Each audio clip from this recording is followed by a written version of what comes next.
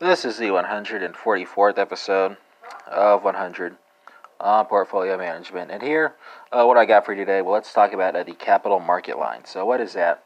Well, with identical expectations, each investor has the same tangency portfolio and the same capital, uh, uh, your same capital asset line, right?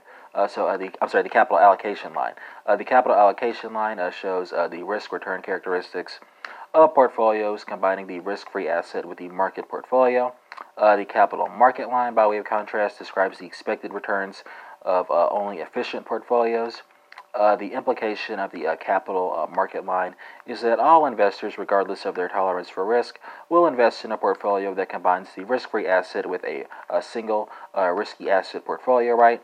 So for our mathematically inclined listeners, we would say that you could represent your capital market line with this equation. So your uppercase E, open parentheses, uppercase R subscript P, close parentheses, is equal to uppercase R subscript F plus open parentheses, uppercase E, open parentheses, uppercase R subscript M, close parentheses, minus uppercase R subscript F, close parentheses, divided by open parentheses, lowercase sigma sign subscript M, close parentheses, times lowercase sigma sign subscript P, right? And that concludes this episode of Portfolio Management, which is the 144th in a series of 100. Not, of course, we get the possibility of yet more bonus sessions.